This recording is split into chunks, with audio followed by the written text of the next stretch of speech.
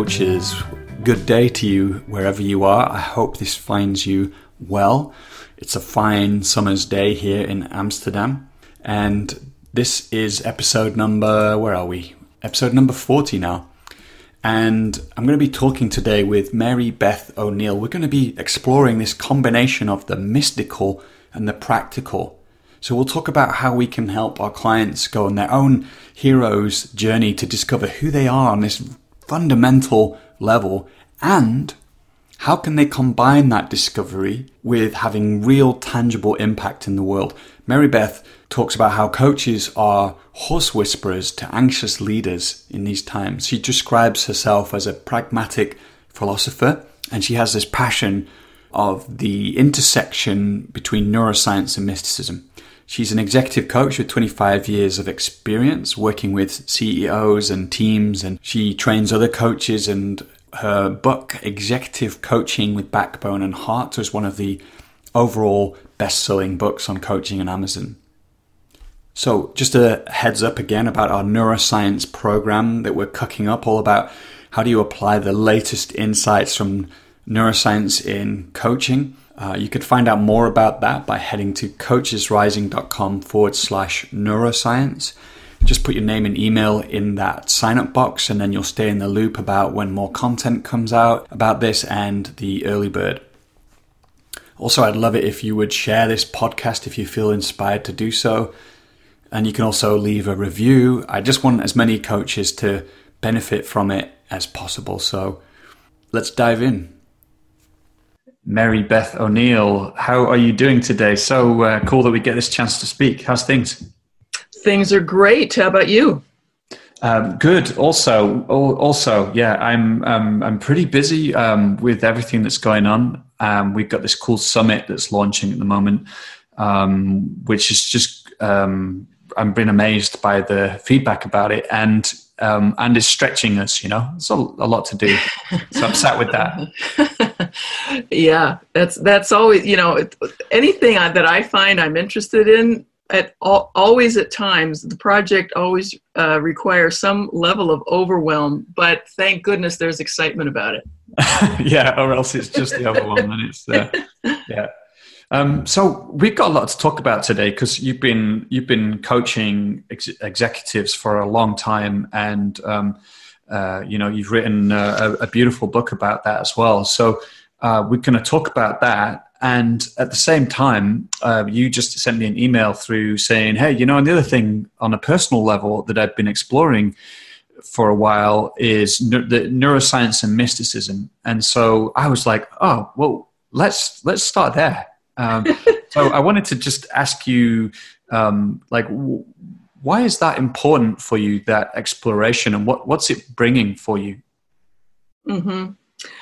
Well, it's taken me a long time in my life to realize that I myself am a combination that seems to pull me in two different directions. Like part of me, I think of myself as kind of a wild-eyed idealist philosopher. And I'm really interested in who are we, and how are we put together, and why are we here? All those really big questions. And then on the other hand, I really want to make sure that whatever I do really has an effect in this actual world. So, when I was really young in college and following all the big questions, it was exciting, really exciting, fed my soul. But on the other hand, I just had this hunger to make sure that whatever I did made a difference. So I came to, probably around my late 30s, early 40s, think of myself as a pragmatic philosopher. And that's when I was in the middle of all my coaching work. And recently, there's been this explosion around, well, I'm so glad to be alive now, because when the brain scientists are discovering such cool things about us. that we didn't know, even 20 years ago, we didn't know. I know that mysticism is defined in so many different ways. There's so many different paths to it. So I'm just going to give a very simple definition to that, which is, how do I connect to a very deep part of what I would call my greater self, something that's so far beyond the ego, mostly I don't even know about how great of a being we are. How can I connect to that? And what I love about the intersection of mysticism and neuroscience is that there's a mysticism path in our brain. Our brains are constructed, are constructed in ways that allow for the mystical experience. So what's cool about that is it's grounded into two things I love, which is, what are the bigger questions of life? And then how does it work?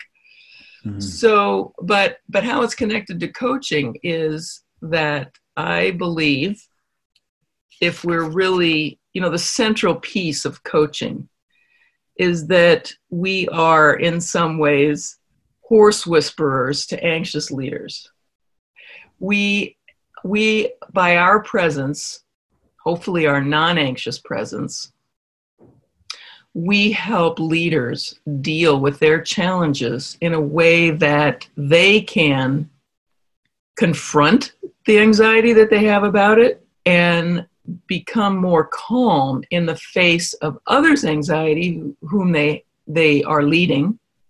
And so really, we are on this massive journey with leaders. We're companions to them as they're taking their own journey of transformation.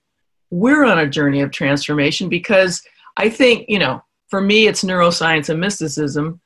For you, it might be something else. For anybody listening, it might be something else. But I think as coaches, we all need to be connected to some soul nurturing path so that we can be a calm presence in the face of the anxiety.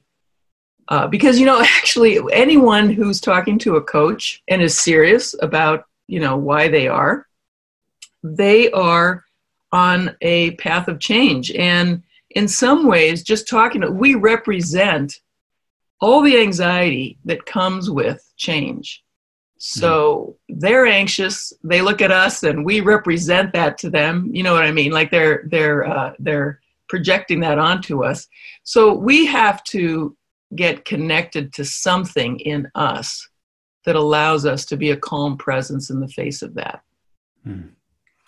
And I want to ask you how you do that, how you connect to that thing, that deeper part of yourself or the greater part. But what I like about what you're sharing too is that, there are a lot of anxious leaders out there in the world and trying to grow and change. And in some ways we could say, what are they growing and changing into? What is the part of them that would help them to thrive, or to lead successfully in these times? And I think, in some way the answer might be that greater or deeper part of themselves. If they can only go around in the anxious part of themselves or their ego, to say, then there's not much room, is there? So I think I just see a big connection between your exploration there of mysticism and neuroscience and, the kinds of places we can invite leaders to grow into. Mm-hmm. Yes. Connected to the mystical journey a lot is, Joseph Campbell's work, where he talks about basically the hero's journey, the arc, the narrative arc of the hero's journey. And that's how I think of leaders who I work with. Is that they're on a hero's journey. They may not realize it. They didn't think, oh, I'm on a hero's journey. I think I'll call Mary Beth and have her help me out. But as we start to talk, I guess maybe one way to say it is I stand for being a presence that champions the hero's journey part of what it is that they need to change. And part of the hero's journey, there's lots of pieces to it, but part of that journey is that the hero faces loss, and often the loss is that their ego is no longer running the show, and they contact their shadow side, and then they realize that actually there's hidden power in that side. And so then they learn to recognize themselves as a larger self beyond their ego concerns. And, I see leaders doing that as I work with them. Like I said, they're not thinking of this as a big mythic journey when we meet, but if they can settle into the work, and I'm not talking this way to leaders. I'm using everyday organizational language with them. But I'm on to what's actually happening with them. And so when they get to the point where as they're being defensive with me, and then they recognize that they're defensive with me, and then they see, oh, there's a larger piece here. Oh, people see me differently than I see myself. Wow, this is useful information. Oh, I get to listen to this. Wait a minute, it's painful to listen to this. I mean, just all those little steps that we help leaders make, that's part of the hero's journey. Mm-hmm. And so that by the end, when they're saying things to me like, oh my gosh, I'm in such a different place, and I'm different at home. I'm different with my spouse. I see things differently. I'm on the board of some nonprofit, and I'm bringing this stuff there. I can see how it's transformed their lives. Mm. Yeah, beautiful. I want to ask you about, how you work with coaches in a moment. But first, I want to stay with your own exploration of this intersection between neuroscience and mysticism, and ask you, what have you discovered about that? It sounds like you're learning how to connect to a greater self. And I'm curious how neuroscience might be helping you do that, or showing you a path to do that, if you discovered. Yeah. Mm-hmm. Well, I should probably mention the particular path that I'm on, or the teacher that has helped me so much, because it makes sense then, what I'm talking about. And I am mostly learning from Dr. Joe Dispenza. Are you familiar with him? Yeah, sure. Yeah. Yeah. And so, he's a master at putting together neuroscience, mysticism, and quantum mechanics, which is such a fun intersection. But so I've learned so much about brain science from him, and I've been to some of his workshops where they actually they're measuring the effect of what's happening to your brain as we're in meditation. So I've had my brain mapped while meditating, and also, had been put on a heart monitor. So there's this elegant biofeedback that happens when one is in a meditative experience. And what's so exciting about this is that, we've been discovering that, Tibetan monks can do this after 25 years of practice. And, the scientists have had a chance now to map their brains and see what's happening. But Joe's working with normal everyday people, and we have that capacity too.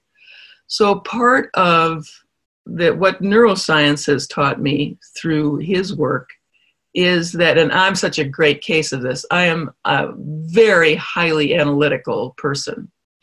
I think first, and then, use other faculties as needed. And it's one of my strengths, is that I can analyze the world, put it in categories, and it's part of how I help leaders. I love the detective work around helping them figure out what the heck is going on in their world. But that's not the meditative spirit. That's not your brain on analytic waves is not going to get me to the deeper soul self. So it's needing to calm down enough and get into a almost dreamlike state, which is more the alpha and theta brain waves. And that's then what creates a sense of calm, a sense of goodwill, a sense of generosity. It's a fountainhead of all the emotional moods that we think of in the positive or higher frequency state. Mm-hmm. And the more I practice that, the more it's able to spill into my everyday life. And, I meditate every day. Some days are great. Some days I don't never get out of my analytic brain. I consider myself still a kindergartner when it comes to this work. But even so, I myself I can see over time that I'm transforming into a more non-anxious presence than if I were not doing this work. Mm. Yeah.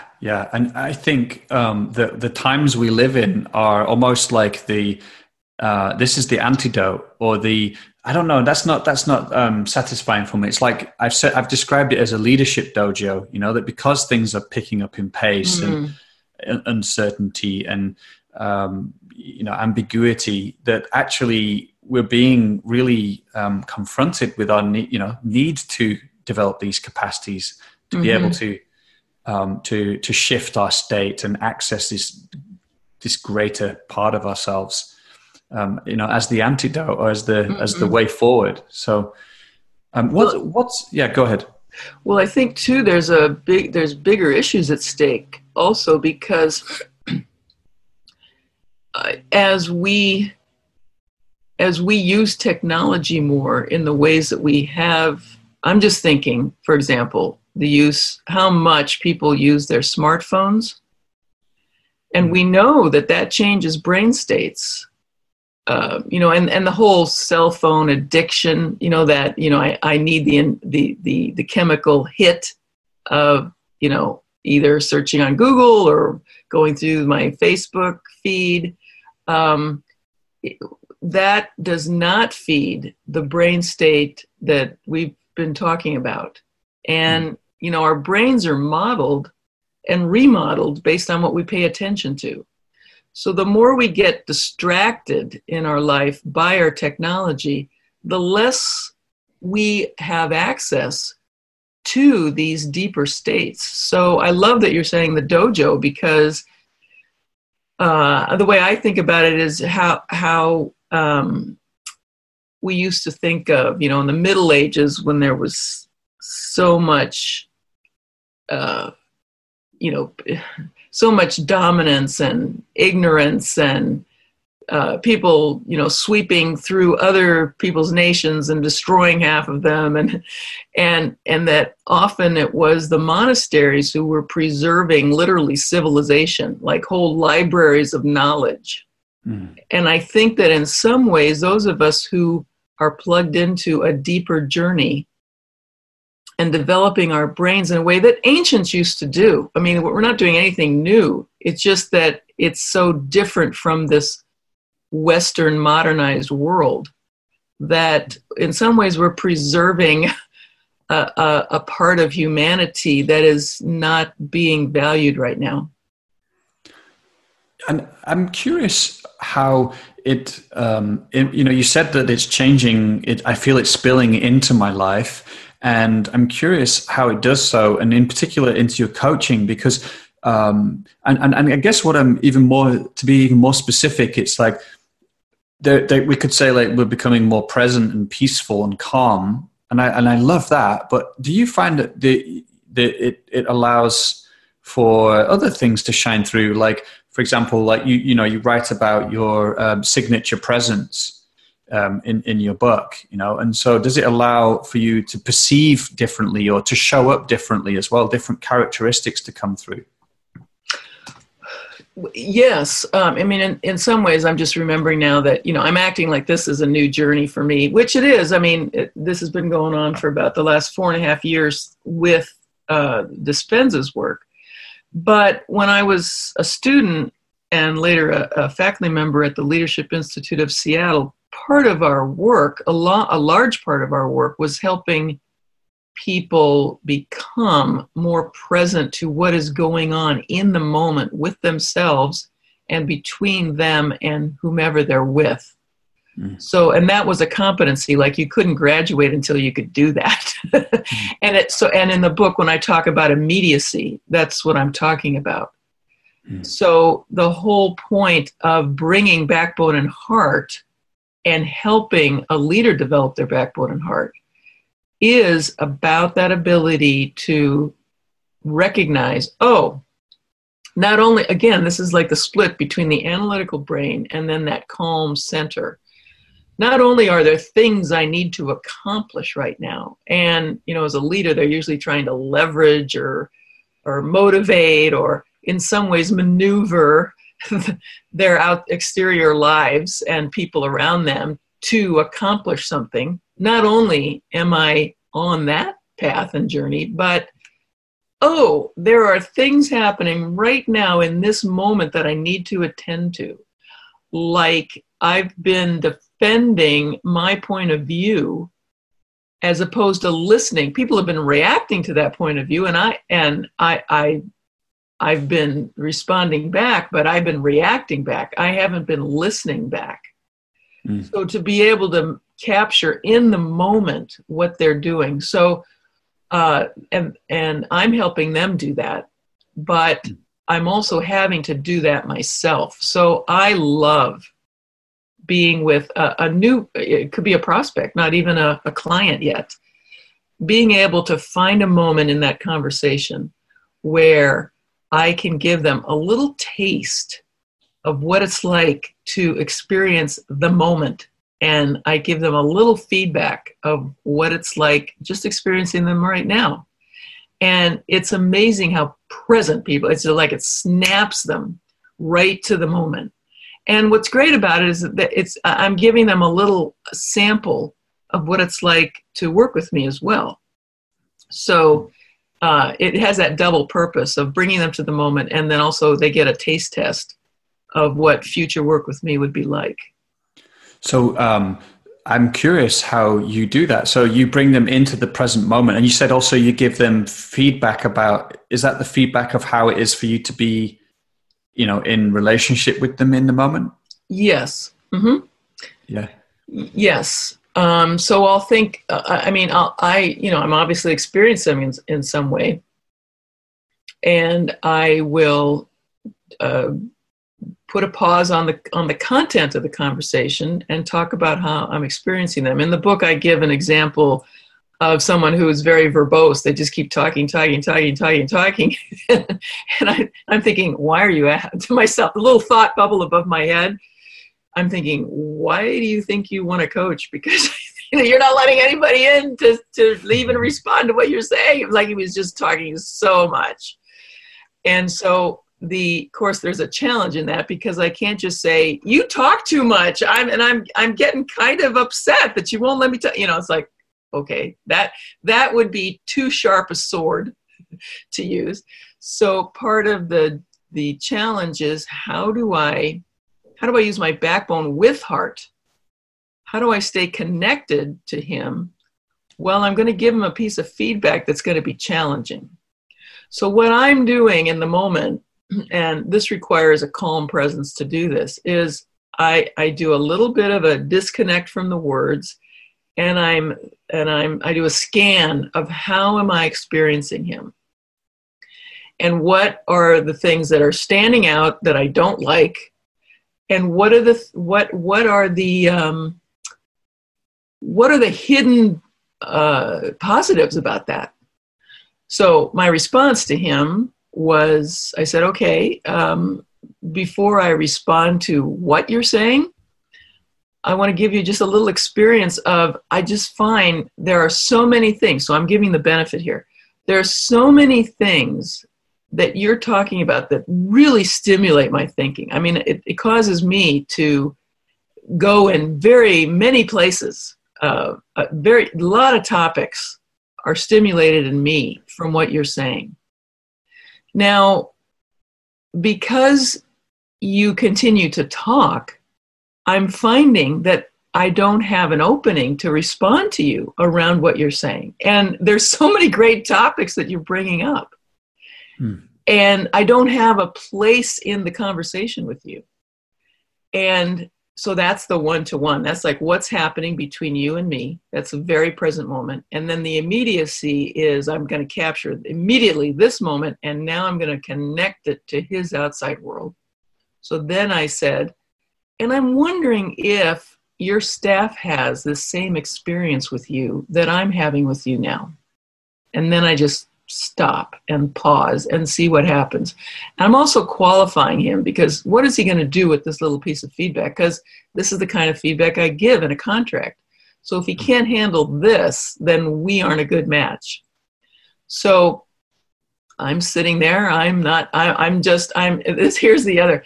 There's a commitment to not be the next person to talk, no matter how long it takes for him to talk. So there's an invitation, and I'm not going to let my anxiety be the first one to break the silence. So as I say in the book, it's like an infinity of 45 seconds went by before he said anything. And in my own mind, I'm thinking, oh, gee, I'm not going to get this contract. He's really upset by what I said. All my anxieties get sort of worked up. But my job is to not don't lead with my own anxiety. This is a chance for him to face himself. And what he said was, to my great relief, he said, oh, I bet it is. I never thought of that, but I bet it is. Because this is how I talk to my staff. I just have so much going on inside, and I want to share it all. And I believe that in that moment is when he decided that I would be a good partner with him in coaching. And I decided it could work with him because he was able to absorb the challenge. Yeah. And I love that example you share. And I think that's what a lot of people are actually really wanting in the coaching, is both to be able to have someone that takes them into the present moment and how they're showing up, and is able to reflect that back, because you mentioned this like snapping kind of like, I think that's what takes the coaching out of being two talking heads, into something very, very different. Yes. And another way you asked how it shows up for me, feedback I've gotten from people like at the end of our contracts, and I've gotten this pretty consistently. And so I'm going to share with you kind of how that works. But what they say at the end is, you're straightforward, and they don't say it exactly in these words, but basically what they're saying is, you tell me scary stuff about myself, like things I don't want to hear. But this is what they always say, but I always know you're on my side.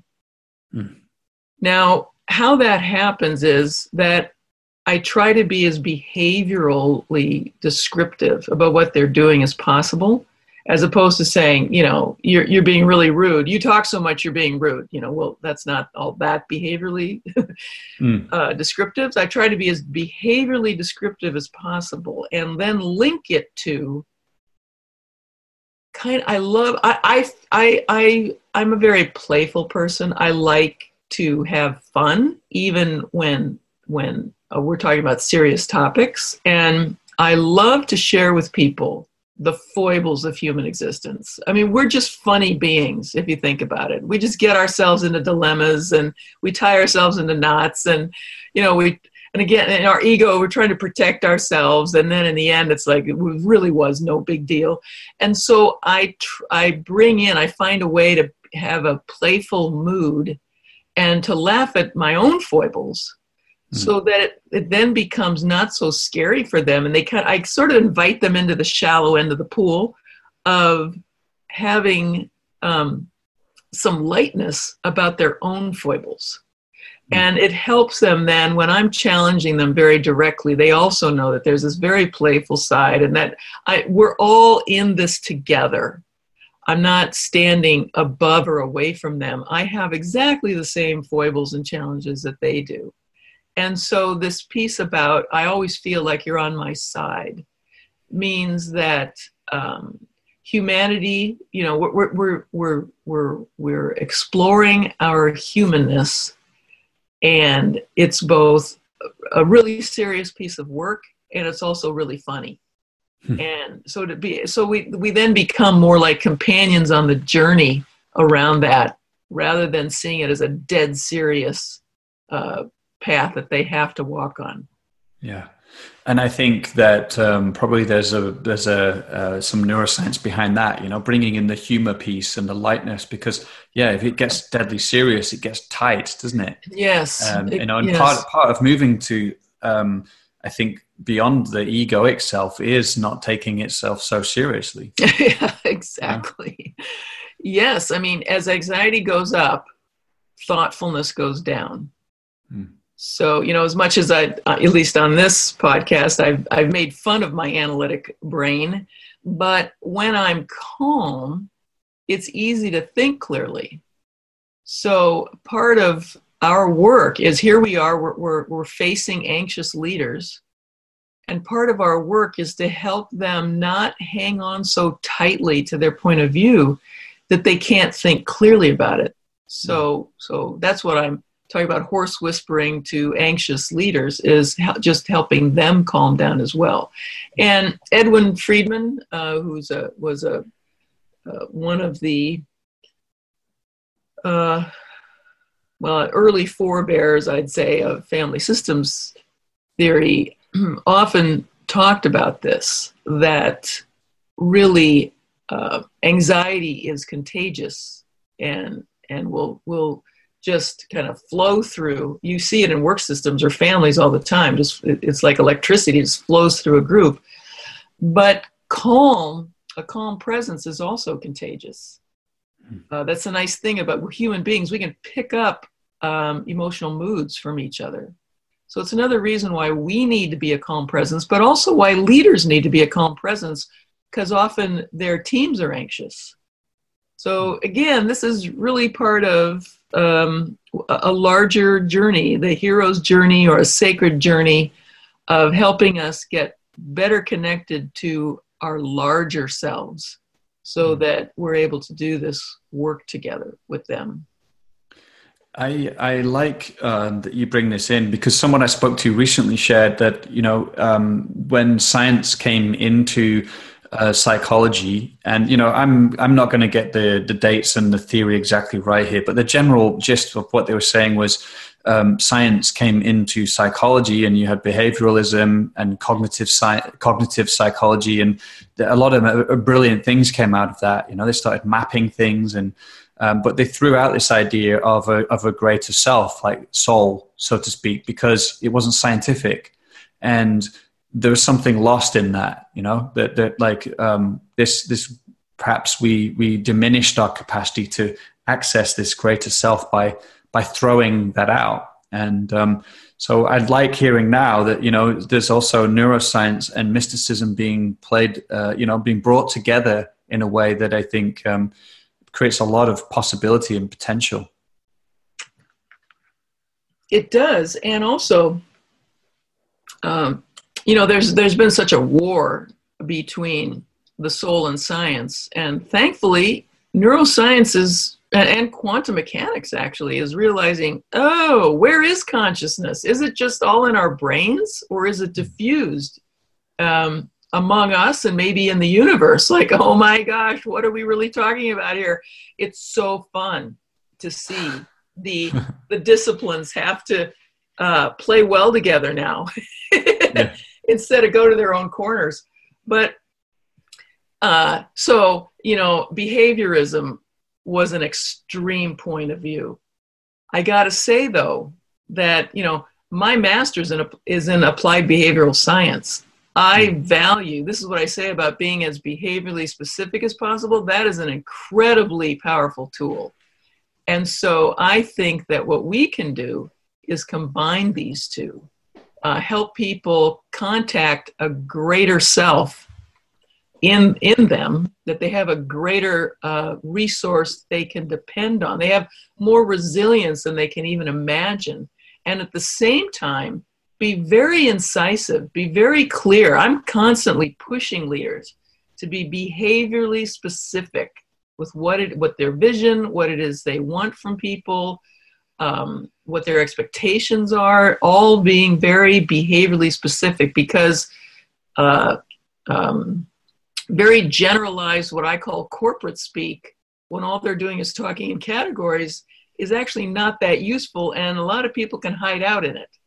So I think that's, again, it's a crossroads. My passion is always in the intersection of a crossroads. And the crossroads there is we're speaking to and helping them develop their greater self. And while they also need to hone the tool of being more behaviorally specific. Well, I what I like about that is it's that, you said at the beginning, who are we? But what is the effect? What effect does it have in this world? And that combination of it being deep and practical, I think, is so important. A question I have is, like, do you introduce leaders into that sense of greater self? Or do you just allow that to happen naturally through the coaching? Like, would you ever introduce that as a concept, or or do you do it by, guiding people in presence or something? Or I think that if I were to follow myself around all day and to answer your question, like, what is it you really do? I think I don't talk about it a lot. I don't lead with it. What I am doing is I'm leading by being it. And the being is, from the second I'm meeting them, even if it's on the phone, I'm holding a point of view about them that they can't even imagine yet. And the point of view I'm holding is whatever it is that brought you to a conversation with me, and whatever you believe is your challenge, and no matter how daunted you feel by that challenge, you may feel defeated, you may feel afraid of it, you may be frustrated, you may be angry, like you've been sent to a coach because you've been told you need coaching, you may be reactive about it. I know that you're way more resilient than you feel right now. I'm just automatically, from the very beginning, holding that space for them. And I'm also working on being my own calm presence with them. And then I'm finding opportunities to meet them in the moment with these immediacy feedback opportunities, because that will get them in touch with, oh, wow, there's other ways to look at even what's happening right now in conversations. So I'm doing that. And then I'm also pushing them to be as specific as possible. Because, how do I say this? If I'm looking just at the soul journey, that's about expansiveness and it's not about our behavioral senses. But I'm also asking them to engage, the five senses and describe what do you want? What do you aspire to? What should they be doing? What more do you want from them? What more do you want from you? What would that look like? So I'm right from the beginning also asking them, even though they didn't tell me they wanted to do this, become ambidextrous. Start to think of yourself and practice being larger than you are now. And how are you going to really engage in the nitty gritty? That, that's learning how to tap the top of your head and rub your tummy at the same time. It's like, what? but if they can start to enter into that journey with me, it really helps them in moments where now they got to stand up in front of their staff and they got to say something really nitty gritty and specific. Like, I expect, we're going to up our time frame. We're going to make this half the amount of time we usually take to do it. Whoa, and then everyone reacting to that. And how are they going to be a calm presence doing it? So, the very thing I'm starting to talk to them about from the very beginning is what I know they are going to need to have to do. So that's soul broadening right there. And I've never used the word soul with them. But the language that I use, backbone and heart, is a way into that whole journey. Yeah, you've used that phrase a few times now, and those who've read your book may know what it is, but could you say what you mean by backbone and heart? Well, this isn't in the book, but it's the same thinking, but I've sort of come to picture it or imagine it differently. And I now think of that there's something I'm calling the leader success blueprint. If you think of like a staircase where there's three steps. These are ways of being and what they need to do for them to be successful. And when I say successful, I mean successful in the real world. They actually create the results they need to create, but also they're able to tap into this larger presence that they can have so that they can pull this off. Well, the first stair step is they need to answer the question for themselves. How do I face the leadership challenges I tend to avoid? Right? That we've been talking about that this whole time. How do I face the leadership challenges I tend to avoid? So I'm helping them face versus avoid their challenges. And the only way they can do that is to start to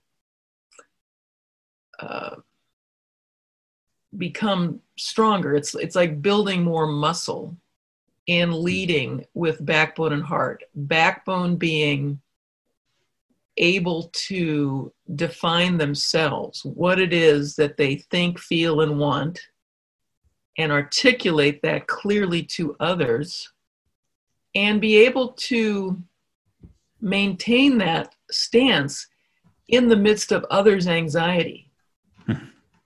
And there's a lot of ands here. And that they're able to see what are the dysfunctional patterns that they're going to have to challenge. And that they take action to breaking those dysfunctional patterns. That's all in the area of backbone. And then heart, and I say backbone and heart, it's very critical to be able to be and do this together. Heart is, I have empathy, and that's becoming in short supply these days in the world. I have empathy. I can understand a viewpoint that others hold that is not my own. I can let them know that I understand this. I can paraphrase it back. I can summarize it back to them, and they, in such a way that the other person goes, "Oh, you're not doing this just because you have to act like you took a listening class." But the person goes, "Oh, you really get me.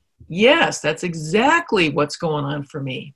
It's true listening, true articulating what that stance is that the other person has, and being willing to be affected by the other person's stance.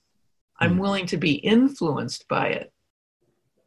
So backbone and heart, you can see that in itself, to be able to do backbone and heart, because we're born and raised, usually to be able to do one or the other. If we're lucky, some people were not born and raised to do either, but very few of us have been born and raised and trained to be able to do both at the same time in an anxious situation.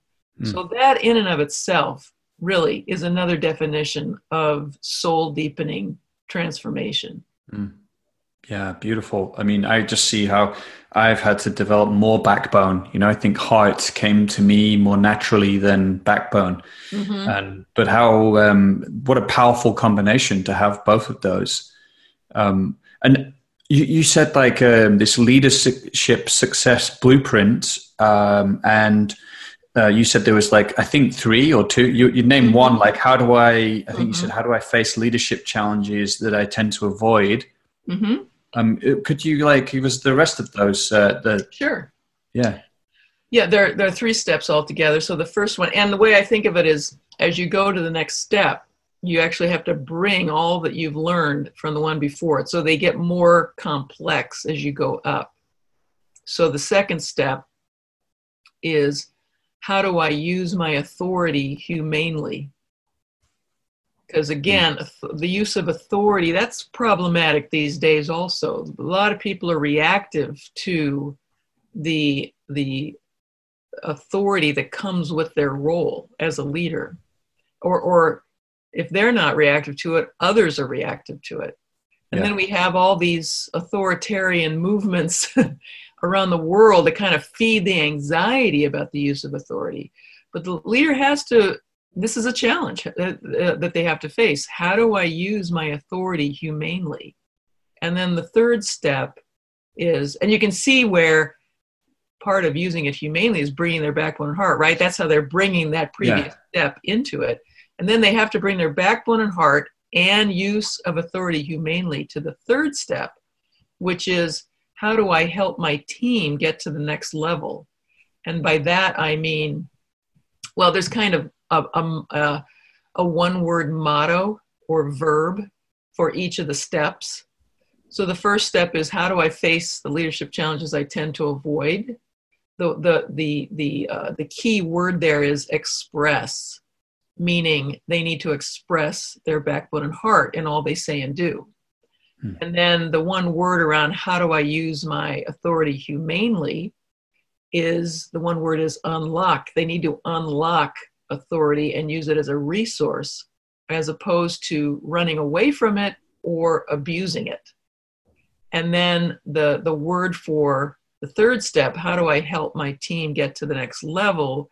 There, the word is integrate, because what they need to do is integrate the three kind of, the way I think of it is, the leader is juggling three balls in the air, and they've got to keep all three balls in the air. And often leaders are dropping one or two or all three on the ground.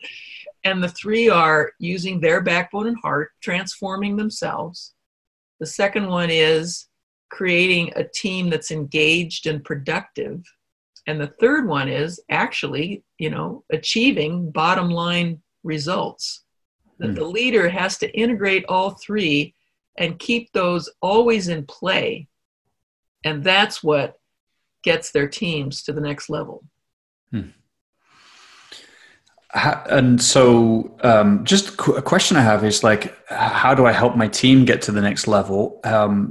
I imagine if you're able to have backbone and heart and unlock your authority, then that also feeds into it. But what is there a key to helping the people you coach to then help their teams get to the next level? Well, yes. This has been a kind of an outcome of 30 years of coaching with, and also I've worked closely with Roger Taylor, who's my co-author. We're writing a book called Leading with Backbone and Heart, and Roger has developed something called the Leadership Alignment Cycle. And what it is if you look around the circle, it's got 5 different areas or activities that leaders should be involved in, like leadership vision, getting your leadership team aligned, coordinating the leadership team, cascading that alignment through organization, and then performance management. If I can say those 5 and you think, yeah, check, yeah, leaders should be doing that. But how often do leaders do that, again, with a calm presence? And what he and I have discovered, and then what's in the middle is what we call leadership maturity. And that's where the use of backbone and heart and busting patterns, busting dysfunctional patterns and creating productive patterns live, and that you need to bring that to each of the areas. So this is a long answer to your question, but what we've discovered working with leaders, and we each have our own businesses, but when we deal with larger contracts in organizations, we have hired each other when we need a second consultant or coach. And so we've done a lot of work together. We both bring the systemic view to executive coaching. So what's nice about that is we've worked in the room with the same client. And so besides talking about our own business, separate businesses, we can reference, things we saw and what we did and what we saw them do. And what we've been able to pull out after all these years are the best practices. And again, very behaviorally based, what are the best practices for creating a leadership vision? What's the best practice for getting your leadership team aligned? What's the best practice to coordinate your team? And best practice means, what are the interactional behaviors? What does the leader need to do with their team? What does the team need to do with each other? What does the team need to do back with the leader? What are the because we've been lucky, fortunate to be able to work with leaders who either had these abilities from the beginning and we're like just taking notes. Wow, that was a great thing to do with their team. Or we've helped them develop these behaviors, and we've seen it work team after team after team. So that's the kind of work that I and we have done, either separately or together, with leaders to help them. For example, what does a leader do when they need to get their team aligned to something that they know is going to be controversial?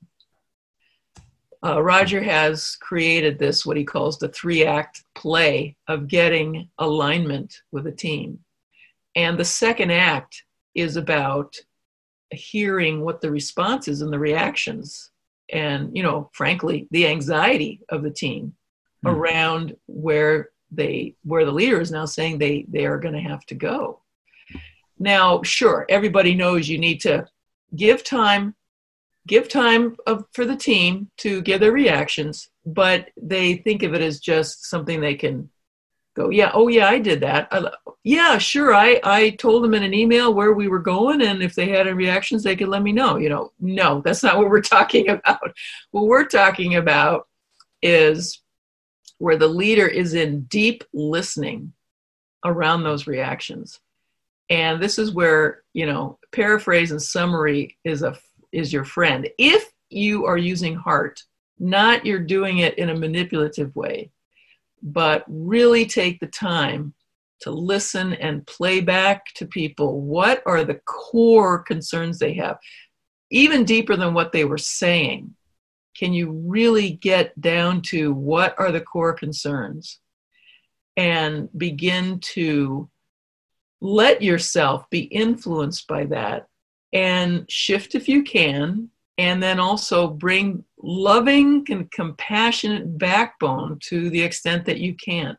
So how do you express yourself?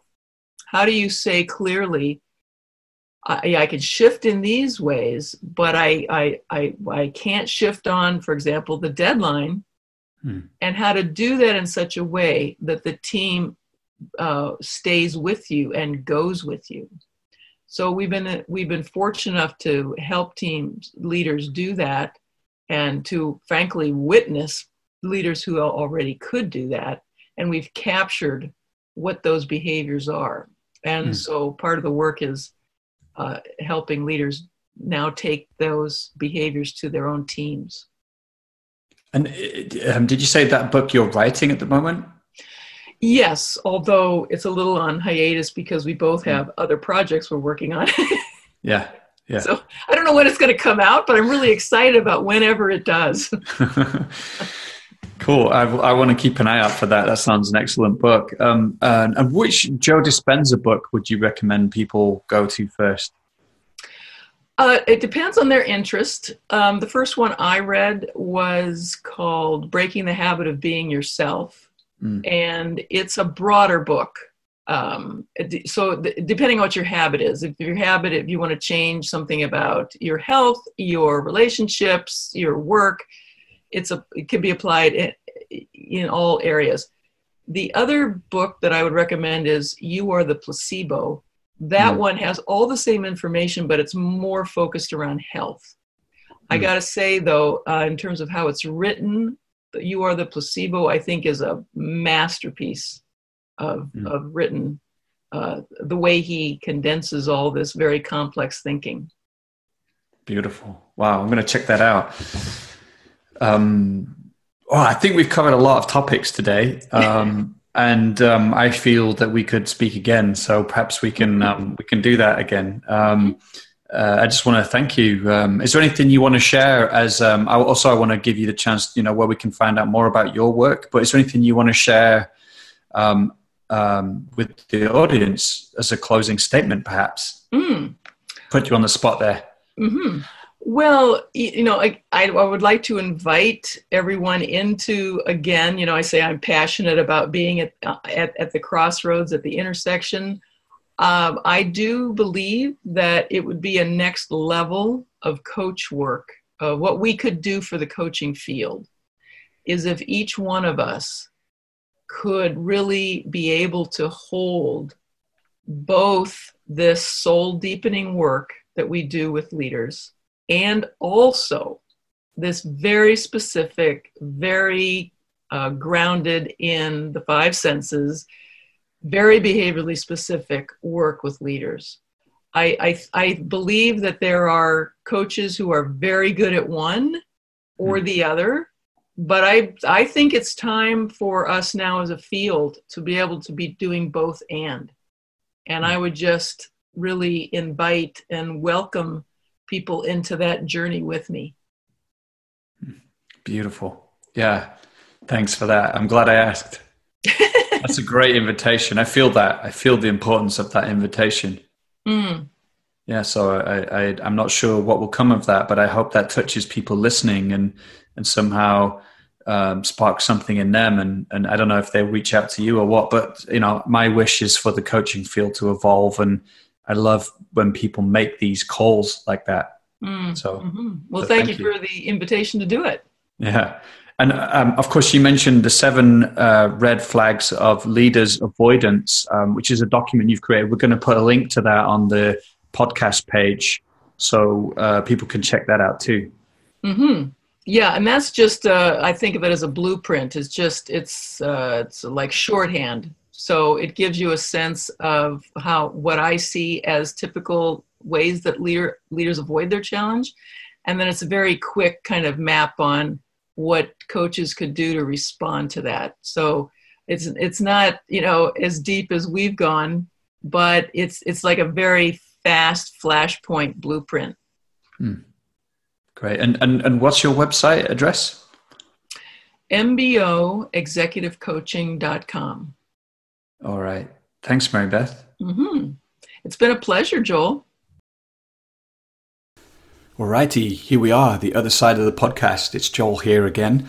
And I just want to take one moment just to tell you about the program we're cooking up on the neuroscience of transformational coaching. We're talking to many of the leading voices in this field, and we're going to put them together in one program, which is going to show you how to apply the latest thinking in neuroscience to up-level your coaching. So if you want to stay in the loop about that, you can head to coachesrising.com/neuroscience. You just put your name and email in the sign-up box you find there. You'll stay in the loop about when neuroscience and coaching content is released and when the early bird is available. And I will see you in the next episode of the podcast. Be well.